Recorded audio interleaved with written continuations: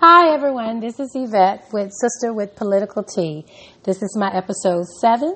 I've decided that I won't be recording every single day unless something amazing or something juicy is happening.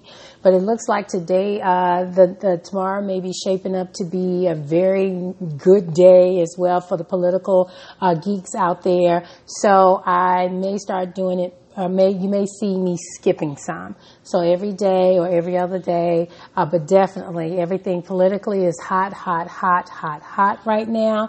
So I may do every day. It's just going to depend as well. So today we're going to focus on what I felt was disrespectful.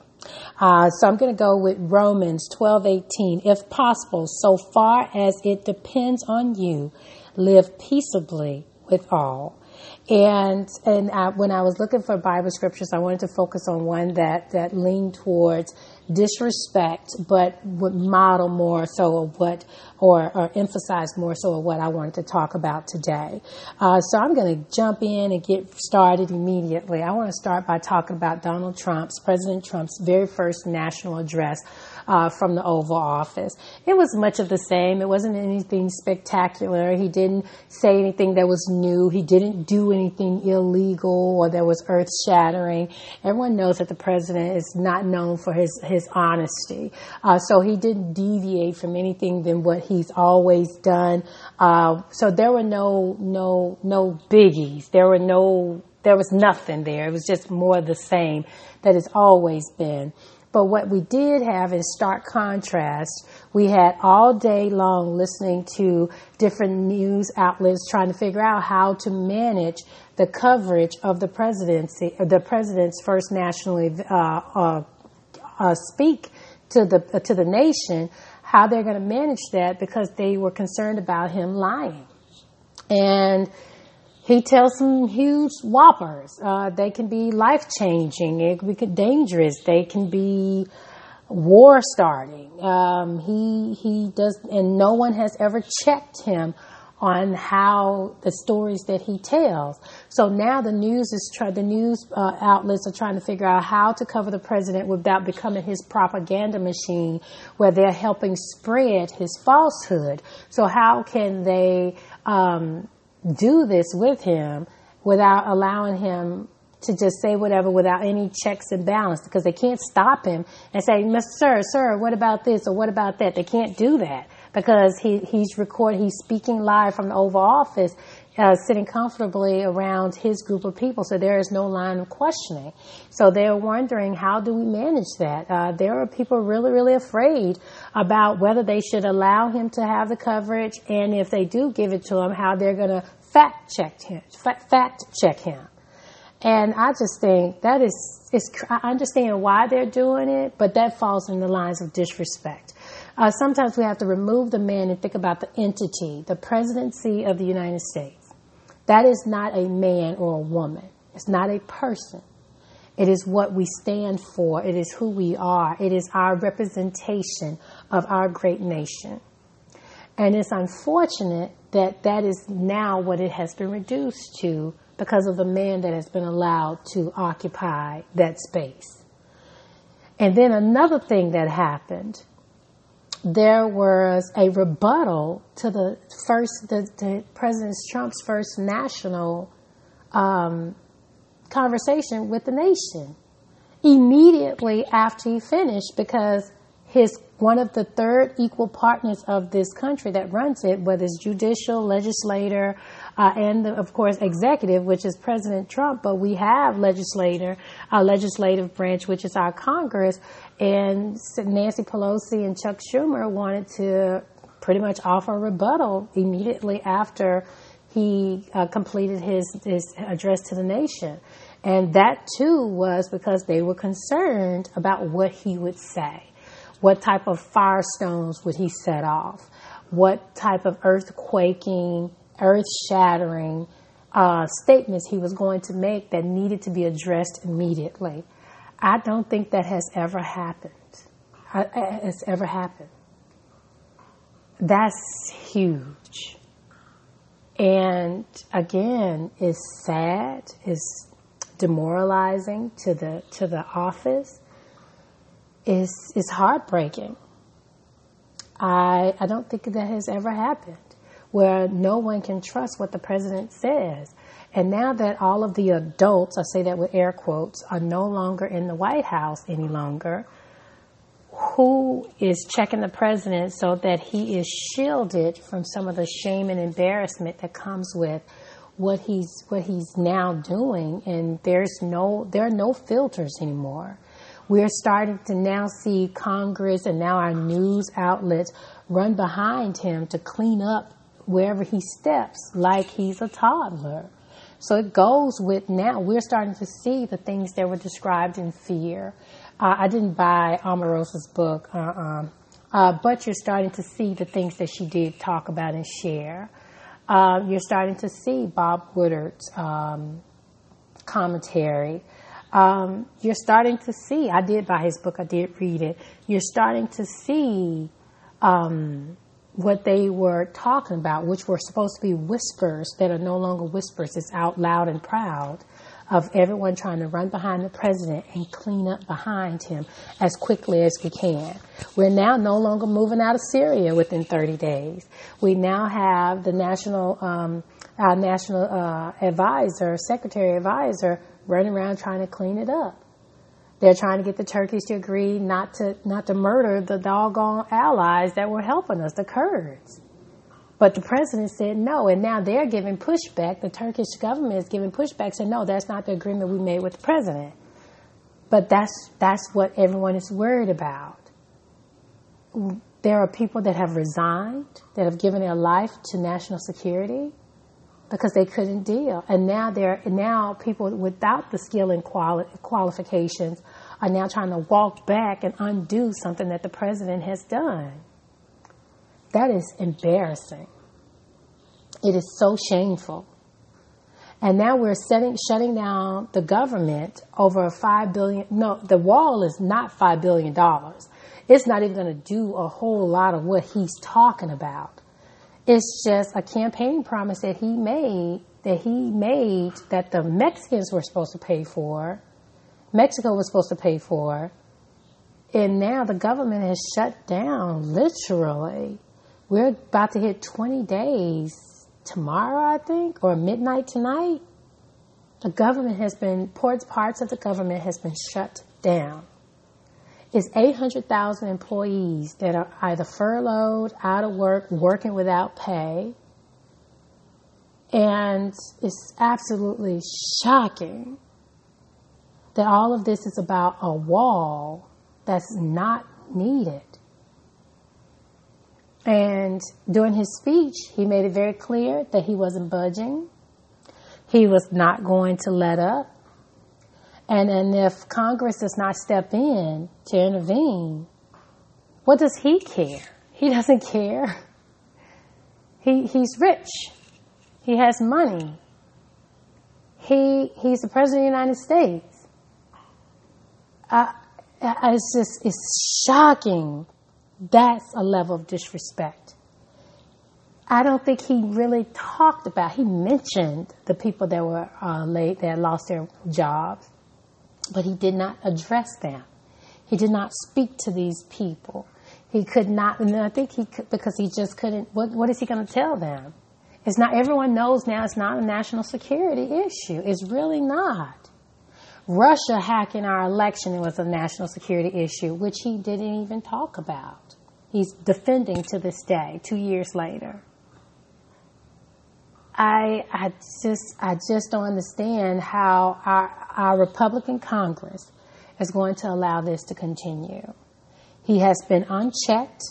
He has not been able to see and feel the true power of the congressional leaders because the Republican Party has protected him. So I blame them. They're the leaders. They're the ones with the years of experience. They are seasoned. They know exactly what can happen. And they have allowed this to happen. So in actuality, it's really not Donald Trump's fault. It's the Republican Congress Party. This is their fault. And if they allowed and voted with the Democrat Party, they can the president can veto a pass of the government reopening, and 2/3 of Congress can reopen it. But it's going to require the Republicans to vote with them. It's absolutely shocking that this is actually happening. The wheels are literally off the bus and is no longer going round and round. It's just stalemate.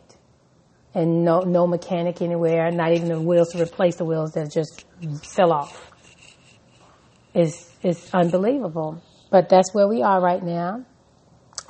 So I just felt like everything tonight, the fact that the Democrats needed to rebut the president was disrespectful. The fact that the president has held the country, is holding the country, and after February, it's not going to be just 800,000 people that are negatively impacted. It's going to be millions. People are going to lose their food stamps, Social Security. They're not going to be able to get the supplements to help pay for their rent. They're not going to be able to get food, medicine. They're not going to be able to get anything. So it's going to go from 800,000 to millions of people. And no one is going to intervene. When I say the Republicans are not going to intervene, it's more dysfunction leading dysfunction. And I don't understand how the Republicans are going to allow this president to continue to do this, and they allow him to sustain this aggressiveness, almost this hatred towards the United States and its people. This will be equivalent. The presidency of Donald Trump will be greater, in my opinion, than 9/11. The damage that he has caused, the lives that are being affected in-house, he has become the greatest threat to the United States and all that we stand for, who we are, our Constitution. This is greater than 9/11. He is conquering his stance by dividing us.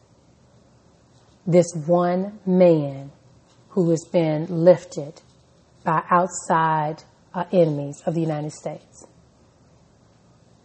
Which brings me to my next point. Mueller. Robert Mueller had a great day today as far as moving the case forward. So I should say the people of the United States had a great day today. Mueller is all over the place. Only person that's talking about this huge bust that happened in Raleigh, North Carolina is Rachel Maddox. You should listen to her episode on January 7th. But there's a billionaire here in Raleigh, North Carolina. I say here because I'm located in Raleigh. There was a siege that happened. There was conversations about murder for hire. And she was talking about it on her January 7th podcast on Castbox. No one else is talking about it. I saw it nowhere else in the news yesterday. But Rachel Maddox, she hits the nail on the head every single time. And we will all be talking about what she talked about the other day on the 7th. We will all talk about it because usually she's right. But no one else is talking about it. But that shall come. But Raleigh, North Carolina has been elevated. We made the Rachel Maddox show. And we've been put on the desk of Robert Mueller. It's going to be so interesting to see what in the world is going on. In addition to that, the lawyer that Paul Manafort, Donald Trump Jr., Jared Kushner met with in Trump Tower meeting that everyone is talking about, the infamous meeting. She was charged today for obstruction of justice by the New York District Attorney for obstructing a case. So that means there's more drama unfolding, more saga that's unfolding. In that meeting now, we've now charged her. She's been charged. Paul Manafort has been charged. And right now we're waiting to see what's going to happen with Donald Trump Jr. and Kushner, Jared Kushner. There's no way that they're going to go unfazed or untouched. It's going to happen. So I'm wondering if the whole speech and the wall thing is being elevated to keep us from talking about what all happened with all of the news with Mueller. And also, let's do hashtag incompetence. Paul Manafort lawyers accidentally disclosed what he's been accused of with the Mueller case, why they are taking away his plea agreement. he apparently, allegedly, has been gave a Russian spy our voter registration. So they know who to target exact. They didn't have to narrow it down by states or region. They actually had the individual's name, who they were going to target, who they were going to go after, find out what their beliefs were. Paul Manafort gave them that information. So for the very first time, collusion is no longer a figment of any of our imaginations, which means the president too. So maybe that's why he's out here flailing and trying to demand attention over here, taking it away from the groundbreaking news of what happened with Paul Manafort. They turned in a form intended to be redacted, but they didn't make it dark enough so you could see through it. So everything was written and is now all over the news everywhere. And collusion is no longer collusion, it's outright conspiracy, which means AKA treason. So now I'm wondering, is the reason why we are no longer, why Paul Manafort will not cooperate is because of his high level crime. He cannot get away with not serving any time. He has to serve some time, just like Michael Cohen, because of the level of crime that was committed. No, you don't have to give your life in prison, but you need to give me some years. And I think that's what he's fighting, and why he's also on the side trying to pitch a deal to the president so that he doesn't have to serve any time. Or there's also a speculation that he's afraid of someone, and it's not Robert Mueller. He's terrified of them. So maybe going to jail is the best thing to do. Just leave me in there. I could die peacefully in my old age. But it's unreal why this man is not trying to protect himself. He's protecting himself, but he's a mole inside of a plea deal. So they called him a double, triple, quadruple agent. What would possess someone to do something like that? It's unreal. He's lost everything. So why would you continue to do that? And this filing that was supposedly not disclosed today has now connected the presidency, the Donald Trump's presidency, to being fraudulently obtained. Here's the collusion that he said does not exist. We now have proof of it. But we still don't have the full story because Bob Mueller is not talking. Neither is anyone in his team. So we get little golden eggs like this by accident. This was a complete accident. And here we are. So Mueller in the news, the president's in the news, distracting, and the Democrats are running behind the president with the, cleaning up behind him, trying to catch him before he falls too far, begging and pleading for him to go down for a nap. I mean,